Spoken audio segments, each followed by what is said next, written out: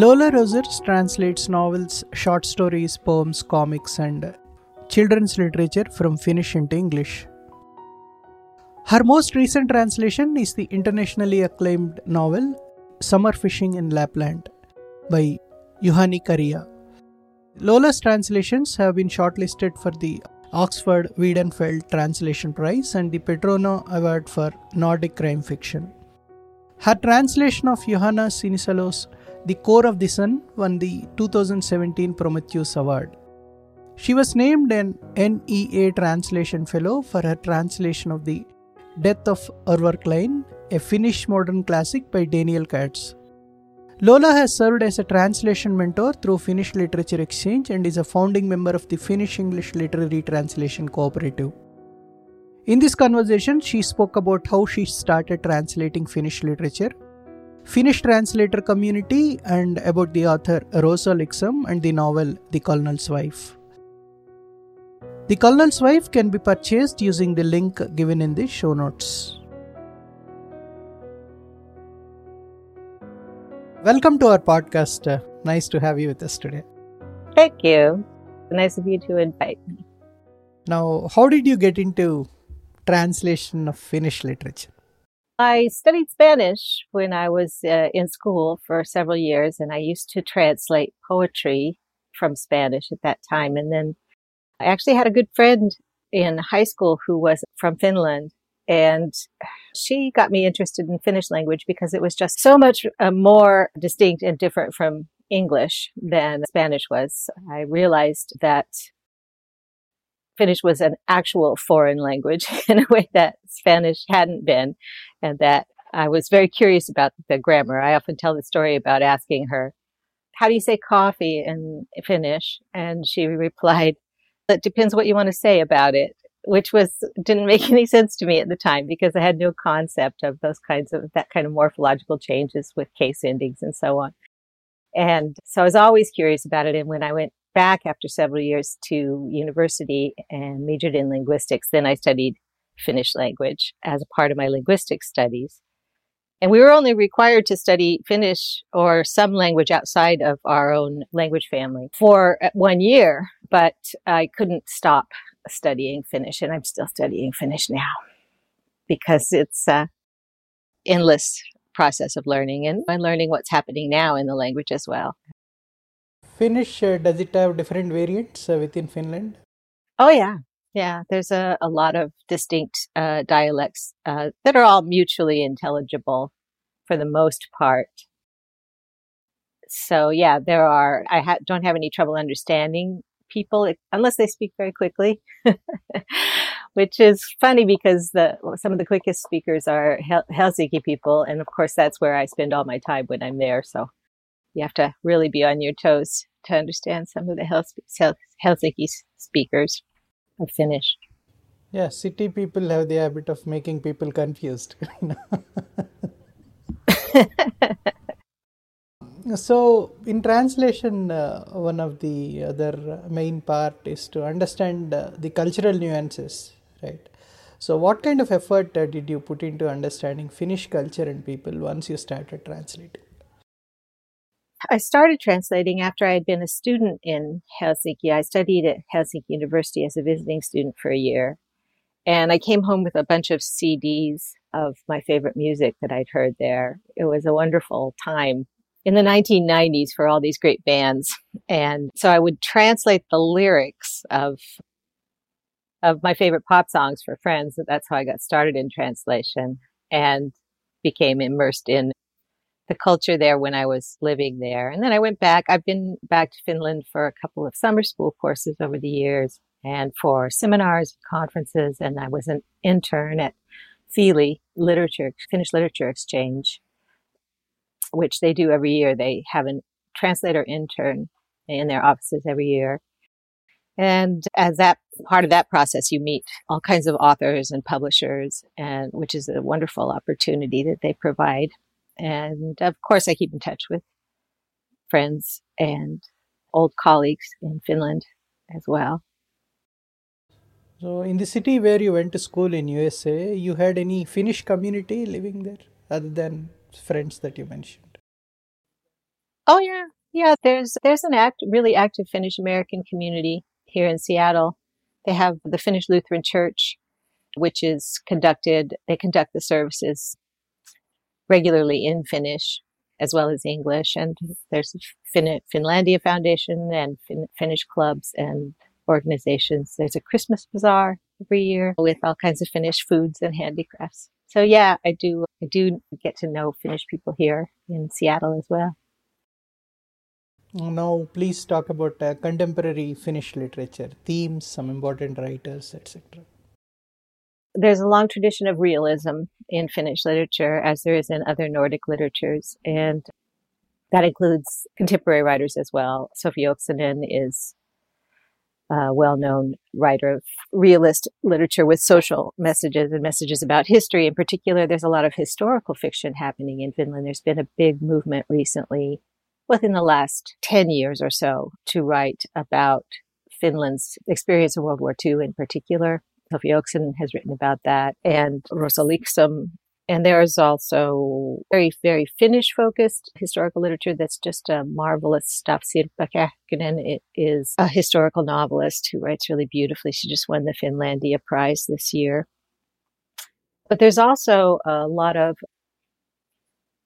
newer things happening with more experimental and surrealist and stream of consciousness writing, authors like Mikki Liukonen and Paitin Statovci, who has written surrealist novels that have been really widely translated and was even nominated for a National Book Award for one of his novels that was translated into English, which is very unusual for a Finnish book to get that kind of recognition abroad and especially in English. And yeah, it was his book Crossing, translated by David Haxton, that was nominated for a National Book Award. But then there's also an area of literature that is often referred to as Finnish weird, which can include speculative fiction, science fiction, magic realism, surrealism, and there's a lot of really great writers doing that as well. And I've translated some of their work, Johanna Sinisalo and Pasi Jääskeläinen and Juhani Karila, whose book I've just come out with this past year in English translation. And there's a lot of humor in Finnish literature, which has always been the case from the very beginning of Finnish literature. The oldest classic novels have a lot of humor in them.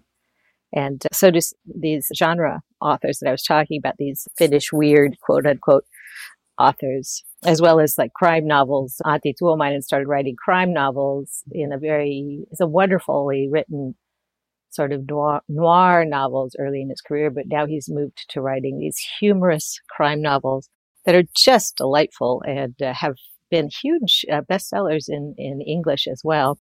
So those are some of the changes. Also more immigrant writers in contemporary Finnish literature than in the past, including Paitin Statovci, whom I mentioned. And then there's also more nonfiction coming available in translation than there used to be. And I think that's partly because of interest in the geopolitical situation in Finland right now. Elsewhere in the world, there's a sudden new interest in Finland's relationship with Russia. There's a book called Putin's Trolls, written by a journalist dealing with the information war people have experienced, especially in the countries bordering Russia. And also there's a book out that's just come out this past year, How Finland Survived Stalin by Kim Rentola. That's translated by Richard Robinson. And yeah, there's a lot of nonfiction coming out in translation. There's always tons of nonfiction published in Finland, but it's new for this many books to be translated into other languages. So that's nice. So all this for 5 million people speaking Finnish. Yeah, they punch above their weight, as we say. Yeah. So it must be a great book reading culture. It is. It's very, very literate culture. I believe, I don't know if it's always true, but many years Finland has the most library use per capita. People get books out from the library, read a lot of books every year, tons of books published every year. Yeah, it's very important to Finns literature as like the Yeah, how is the publishing industry doing in general? Many publishers? Yeah, the publishing industry is holding steady, at least. There are new publishers, new small publishers appear, and then you don't hear from them. But there's always this ongoing, yeah, it's a very dynamic book culture, I'd say. There's several really large publishing houses, not large by international standards, but the larger Finnish publishing houses that have been in business for 100 years. And then there are little publishers coming up every so often as well. Yeah. No, I don't know whether there is any correlation between literature, thriving literature, and quality of life, but Finland is ranked number 3 in the world in quality of life. Yeah, they have a really great social safety net there. It makes it easy to not worry about where you'll be when you're old or what you'll do if you lose your job or break your leg. That's not nearly as difficult there as it is even in the United States, let alone other places.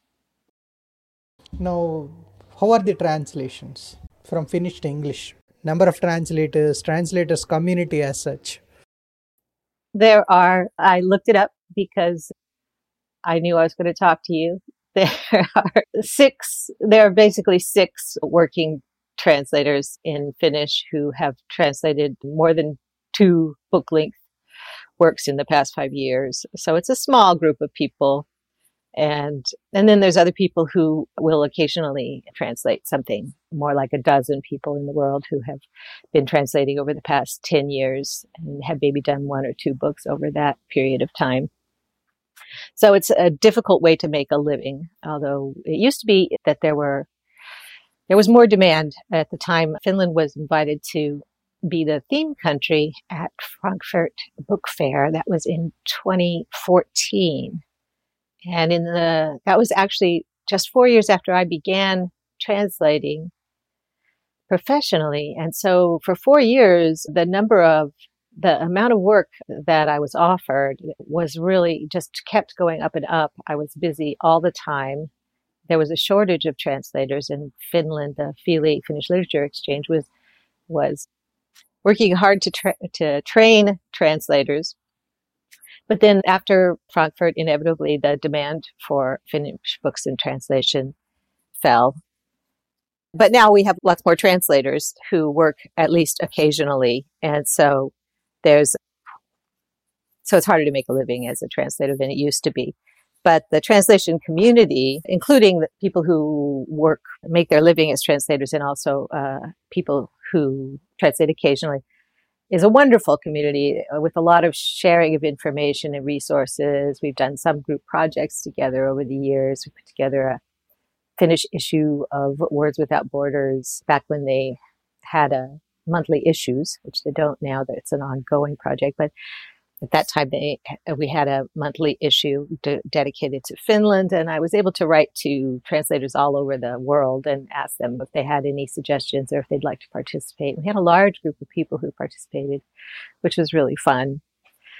But the thing that's great about Finnish literature is that because of Fili and the Finnish support for translators, I've met people who translate from Finnish into all different languages, people from all over the world at the seminars and conferences that Fili provides. So I have all these old colleagues who are translators from Finnish into different languages. And it's really great because they have online social media forum for translators. And if you're translating a book, you can just go on there and talk to other translators who have already translated or are in the process of translating that same book and discuss it with them. And it's one of the most helpful things that you'll ever get to actually have someone working on the very same book.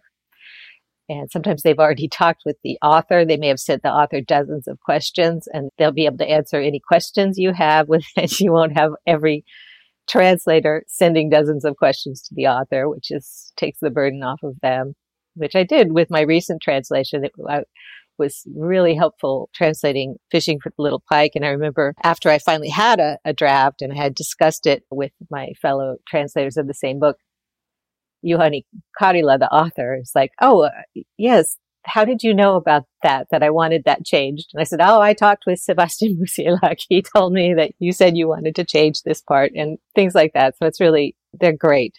It's really great to have such a supportive community. Yeah, we need help too. We don't work alone all the time. Yeah, authors are lucky. Yeah, even translators too, for that matter. Since you started translating, what are the changes have you witnessed in translations from Finnish to English? There's definitely a lot more translators now, and there are several of us who have managed to really translate a lot, which I think is I and David, and until recently, Owen Weitzman, Christian London, and now there's Mia Spangenberg also, who also Emily and Fleur Jeremiah to a great extent. People who are able to translate really often because it takes a lot of time to get good at translating from Finnish into English and working on it just occasionally every couple of years or whatever. It's difficult to become really good at it, in my opinion, even if you're a bilingual speaker of the language.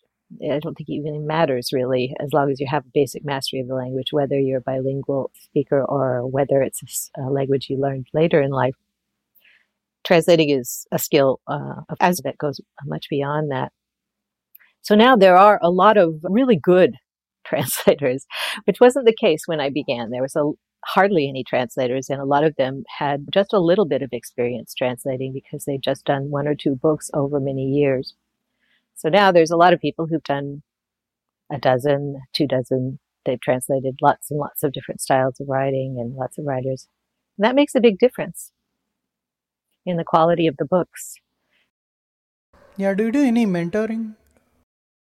Oh, I do. I've mentored for Feely, Finnish Literature Exchange. I've had 3 mentees, done it over a period of 5 or 6 years. And Mia in particular, she happened to be one of the mentees.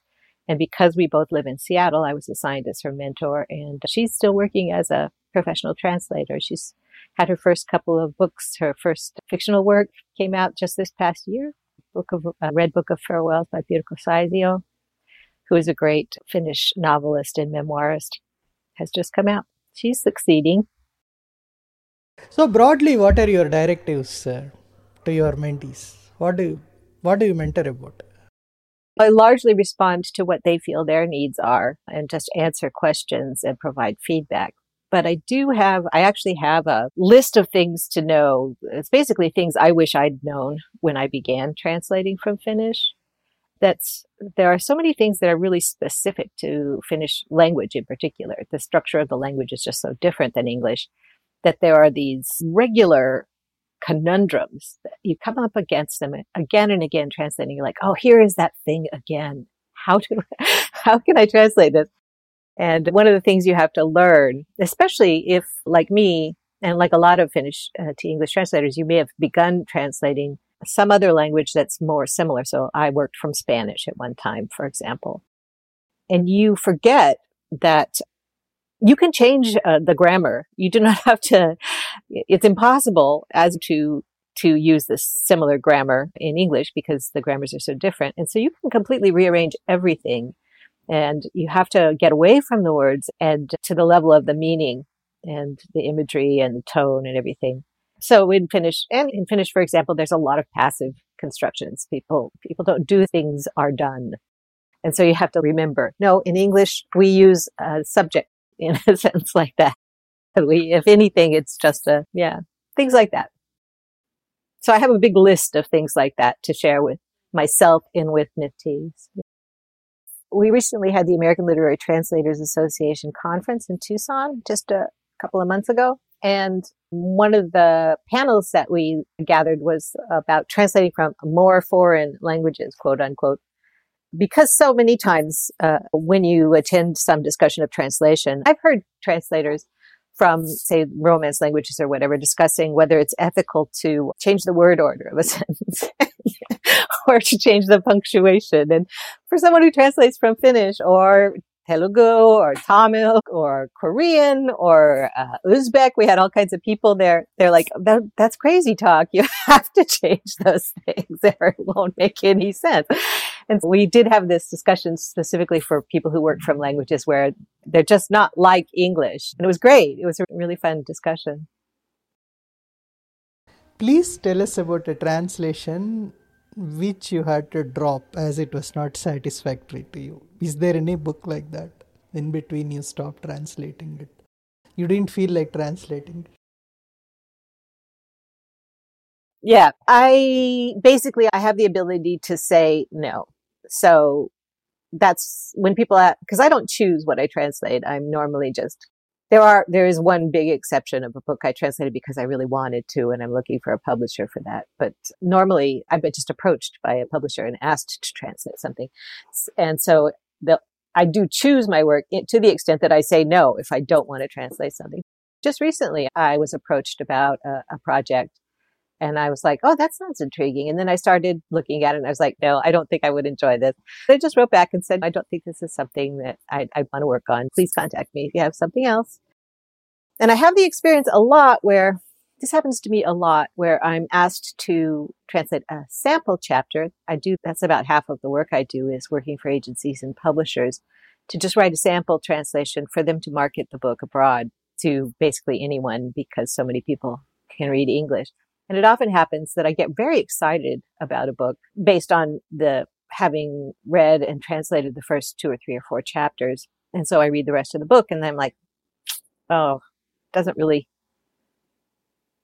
end well, or there's something about the book that I don't think this would work in English for whatever reason, which is too bad. It's always disappointing. But that's happened several times over the time I've been translating.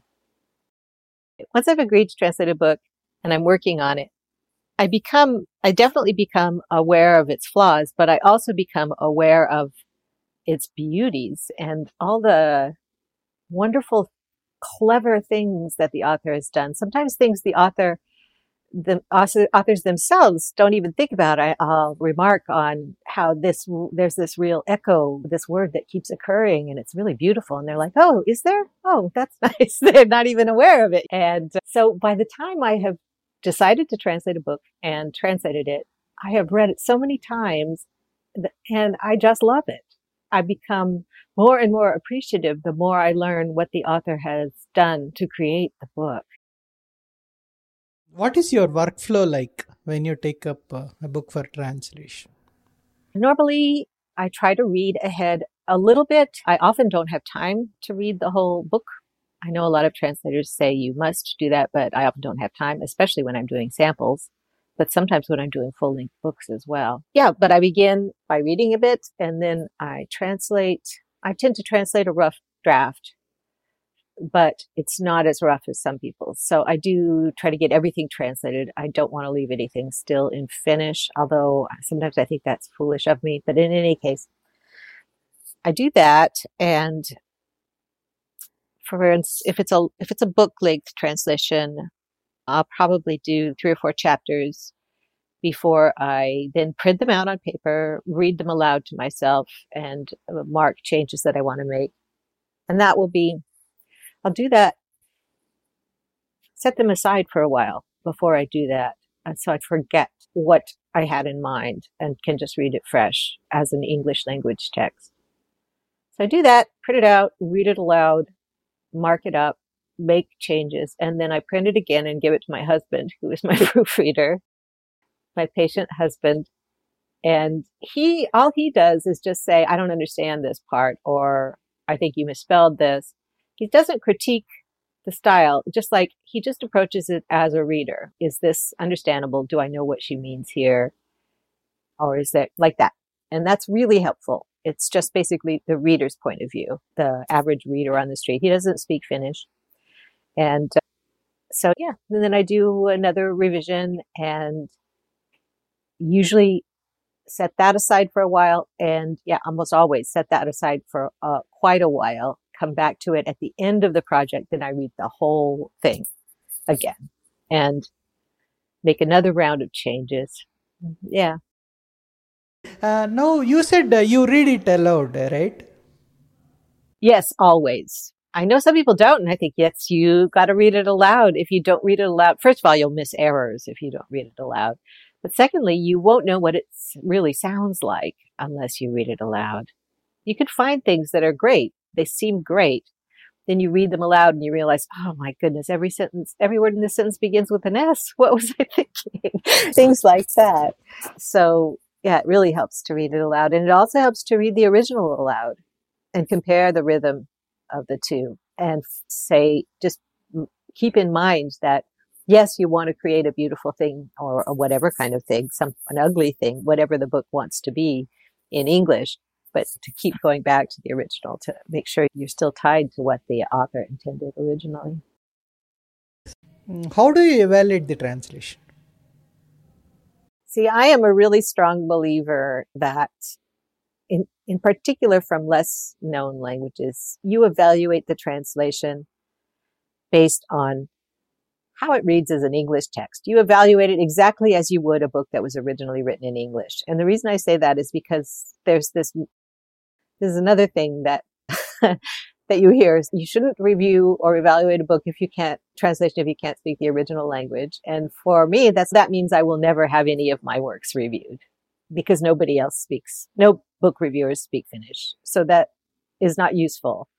And it doesn't make any sense. It just seems like a crazy thing to say because the way I think about it, I think that translating is, in a way, it's a kind of performance art. At least it can be compared to performance art. For example, if you watch film reviewers don't read the script of a film before they write their review. They don't feel like I need to know what the screenwriter had in mind before I decide whether I think this is well acted or well directed. That doesn't make any sense. You judge the film on what before you. And I think that translations should be treated the same way. Now, you said Finnish government supports translations. What kind of support does it give to translators? Just a ton of stuff. It's so crazy how lucky translators from Finnish are. I was an intern there and was able to, as a part of the internship, basically I was an office assistant, but as part of the internship, I met I attended all these publishers and editors events. I had translator seminars. By the time I left, thinking that I would I had already been certified to work as an English teacher. I planned to do that and translate in my spare time. But all these agents and publishers who'd met me just swarmed with their requests for sample translations in particular. So I had no time to do anything but translate. So this was a fantastic opportunity for me that they provided. And then since then, I've been to numerous seminars and conferences they've put together. They provide travel grants for translators so that you can return to Finland. Otherwise, I wouldn't be able to keep in touch with Finland the way I have been if it weren't for the assistance of Feely Finnish Literature Exchange. So it's wonderful. They also used to have Books from Finland magazine, run by Lola Rogers, a wonderful editor there. And my first published translations of prose were in Books from Finland magazine, which was a great opportunity as well. So there's just tons of stuff they do. I probably have missed some of the most important things they do. Any do's and don'ts for budding translators when they pitch their work to publishers? Unfortunately, I am not an expert on this. My attitude is don't, because it's hopeless. Some people have succeeded. I just don't. It's really hard when you are trying to make a living to do all the work that's necessary to pitch. You don't get paid for that. It seems to me like pitching to publishers is a luxury for people who have more money than I do. I just don't have time, unfortunately. But I'm doing it now. I have so I'm really contradicting myself, but I got an NEA grant to translate, a really wonderful, really funny, delightful book, by Daniel Katz. He's a Jewish Finnish author and, has been publishing in Finland for decades. And anyway, so I got a grant to translate this book by him called The Death of Orpha Klein. It's really funny and really smart and interesting book. And so now I'm trying to pitch that to publishers. I've sent it around to a bunch of publishers.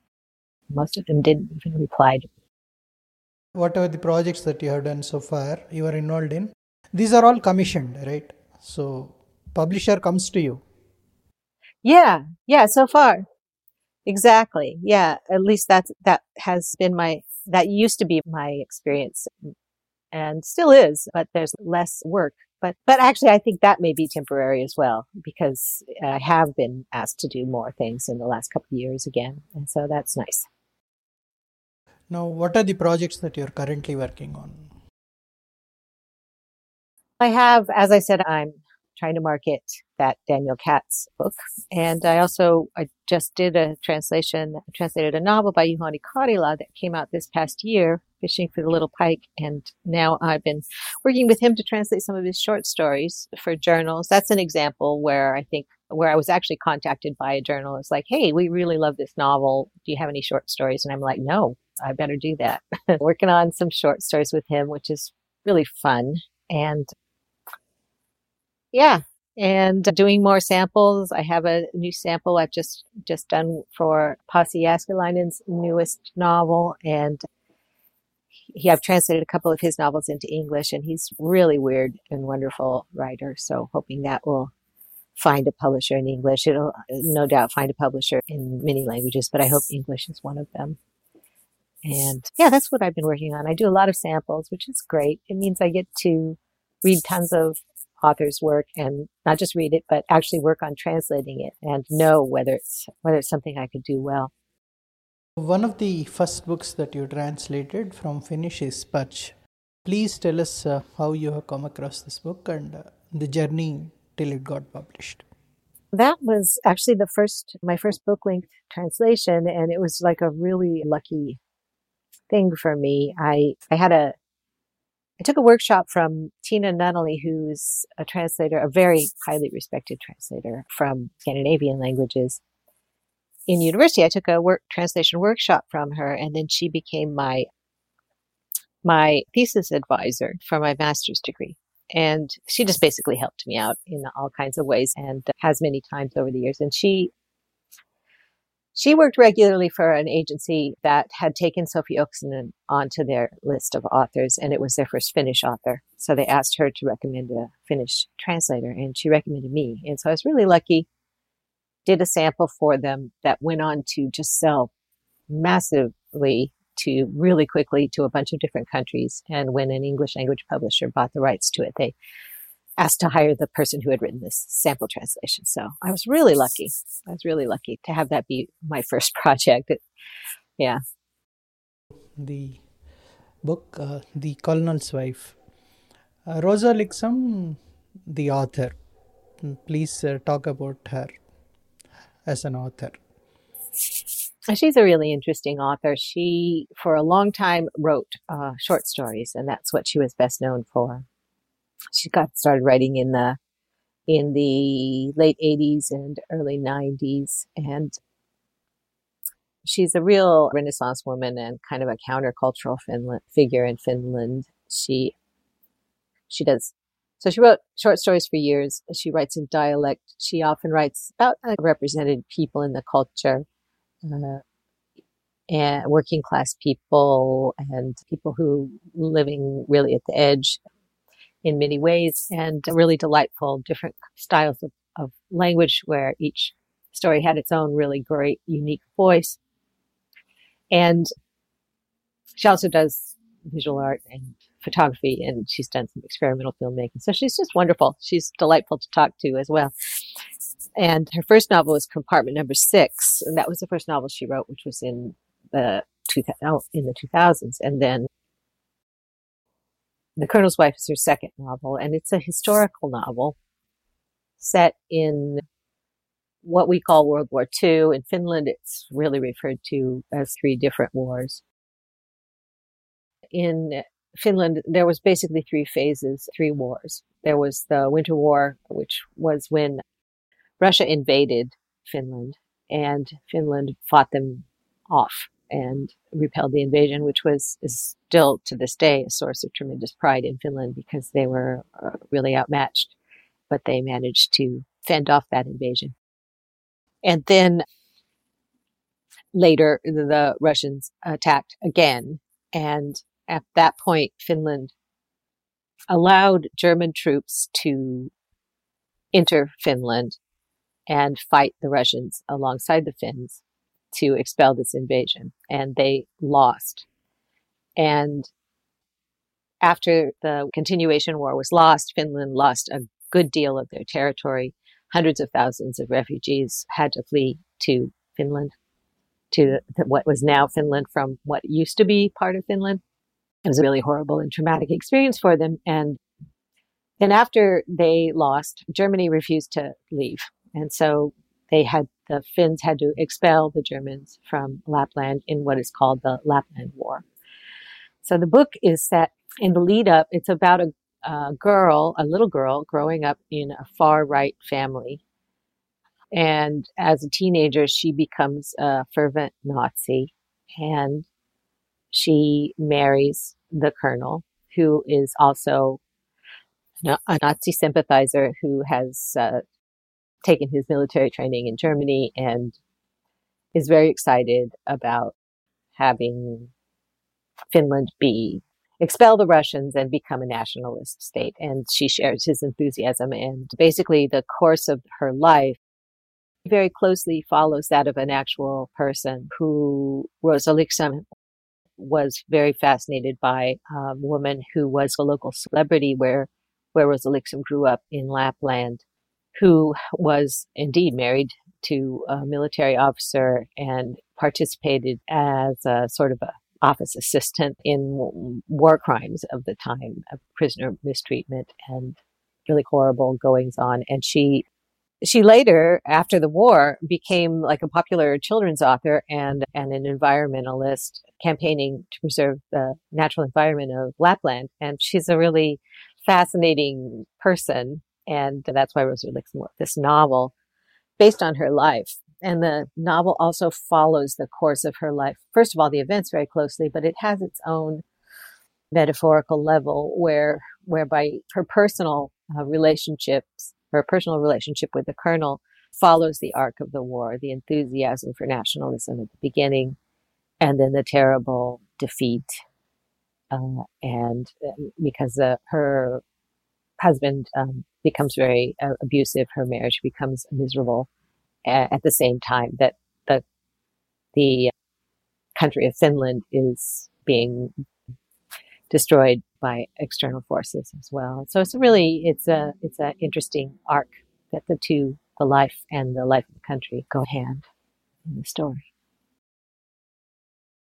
So, were there any areas where you had to get help and where you had to spend a lot of time in translating? The most I had to do in terms of spending a lot of time was just doing historical research, just looking things up to make sure I understood what the situation was in reality, what the historical facts were, because in terms of the larger historical facts, the book is very accurate, but it of course invents conversations and invents gatherings of people that may or may not have ever had a breakfast together at a certain place at a certain time, things like that. But I was a little concerned when I began that the dialect might be hard to translate because the whole thing is written in dialect, and it's written phonetically in dialect in a way that's not often done in English anymore. But it turned out to be quite easy to read. I didn't have any problem with that. It's really fun to read, but it's hard to create the feeling of dialect without using a dialect that's completely inappropriate to the context. Whatever dialects I'm familiar with are not what you can use in a translation that's meant to be set in a very specific place and time. So I had to create or invent what I call a dialect from nowhere. And of course, that's really highly standardized the language. It was much more standard English than the original was standard Finnish, which was a disappointment, of course. But it's in my conversations with other translators who worked on the novel, of course, we all came to that same solution for writing the novel. Otherwise, you'll get something that would be more of an adaptation. What if this story took place someplace entirely different, where they speak completely differently? And you can't really do that. You have to have a language that doesn't call attention to itself in a translation of this kind. Anyway, so it was standardized, and then in the editing process got further standardized. I've talked before about there's a tendency to allow, there may be for some publishers, a tendency to allow any kind of language at all that an author wants to use who's writing originally in English. But if it's a translation, then there's this fear that any deviation from standard English will be read as an error of translation. I'm not sure what they think it will be, but yeah, it's difficult because it leaves out any kind of dialectical voices in translation. She's meant to be someone who speaks heavy dialect and is also a well-known author. And I don't see that as any problem, that's as any contradiction. But so many people in publishing often, maybe they speak standard English as their actual home dialect. I don't think so, but maybe they do. It's very unusual to speak the kind of language you read in books at home, but maybe there's lots of people who do. Anyway, I didn't grow up doing that. So it doesn't strike me as odd to have that kind of voice. But in any case, so it becomes a bit more standardized after it goes through the hands of a translator and then an editor and then a copy editor. But yeah, it still has some funky language in there. I hope that gives it some flavor. In one of the interviews that you have given about this book, I read that main character is the one who wrote her own story, and she is not good at proper syntax and grammar, and you had some difficulty. Yeah. She speaks quote unquote wrong Finnish, just as we speak wrong English all the time when we're talking casually among friends and so on. And she's telling the setting, the sort of framing story. The idea is that you're actually at her house and she's telling you the story of her life. So she's speaking the way she would speak in her own home. And yeah, so there were little things, like some things that were retained in my translation. A very common change between formal and vernacular English is that it's more common in vernacular English to use the so-called object form as the subject of a sentence. Me and Tom are going to go to the store. Do you need anything? Right. So we're using me as the subject there. It's extremely common. Lots and lots of people do it. People of all backgrounds do that when they're talking. But I had to talk them into allowing me to do that in this, even though it's just teeny tiny non-standard form, in a book that's teeming with them, which all these things I wasn't able to use because I couldn't find equivalents, but I found some things that I could do. But I really had to talk the publishers into allowing it, which is strange to me. I really do think there's a real unawareness of the class issues, or just I don't know what it is, surrounding dialect. It's strange. It doesn't occur to you that there would be more interesting and diverse voices if we had these kinds of different ways of writing that weren't so-called standard. Not to mention among different languages, and like in India, to have things translated would be nice. Yeah. Now, before we end, please read paragraph or two from Colonel's Wife in both Finnish and in English. So this is a scene when the lead up just before the war is about to begin, and the colonel's wife is working in a border station as like a bookkeeper and receptionist in the border station. I'll read a little bit in Finnish and then I'll read a bit in English. I should say before I begin that I can read this dialect very well, but I don't really feel confident of pronouncing it, so I just read it as if it were standard Finnish. So, yeah, as well as I can. Minä kuuntelin radiota ja hoksasin, että siellä alettiin soittamaan siitä enempi saksalaisia sotilaismarssia, mitä lähemmäksi sotaa käytiin. Ensin viriteltiin päivästä toiseen aina vain syvempää epäluuloa ja vihaa rissiä kohtaan. Haukuttiin Stalinia hulluksi koiraksi ja propagoittiin ja puhuttiin, kuinka iso karhu uhkaa pientä neitoa ja kohta se viepi meiltä tilukset. Here it is in English, and a little more than what I just read. I was listening to the radio, and it occurred to me that the more German martial songs they played, the closer the war was getting. First, they cranked up the distrust and hate for the Russians little by little, calling Stalin a mad dog, talking about the great bear threatening the little maiden Finland, and how pretty soon they'd be taking our territory. At that point, we were all buzzing, full of ourselves, bragging about how Finland was going to be a great power in 3 months flat. Even peace-loving men were ready to fight.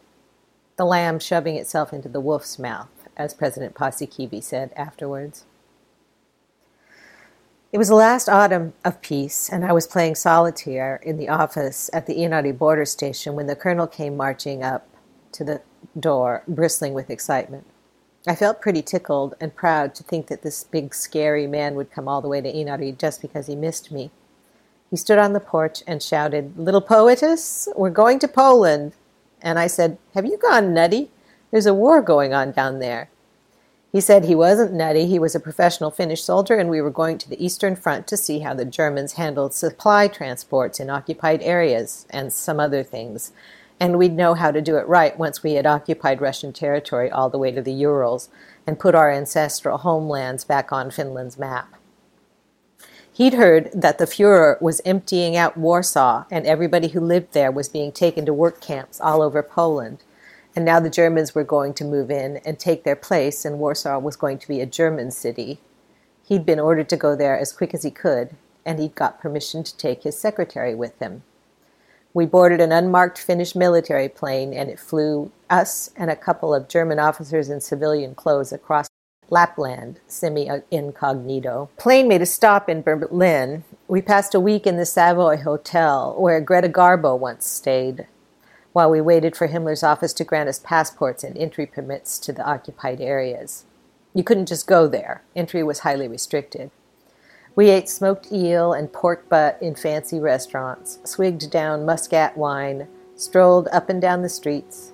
We saw people loitering in front of half-darkened cafes, a Jew tied to a street lamp for people to spit on, shop windows filled with evening gowns made of silk, macrame, and bergamot velvet, women with half-filled shopping bags standing in line at a place that sold feather boas, street lights swinging from cables, crowded trams, wet asphalt gleaming like a misty summer lake, tenements that blossomed from the black earth, dirty streets, factories and courtyard passageways where we made love in the dark.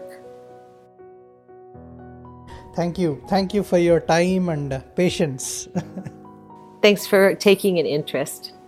Great to talk about books and translation.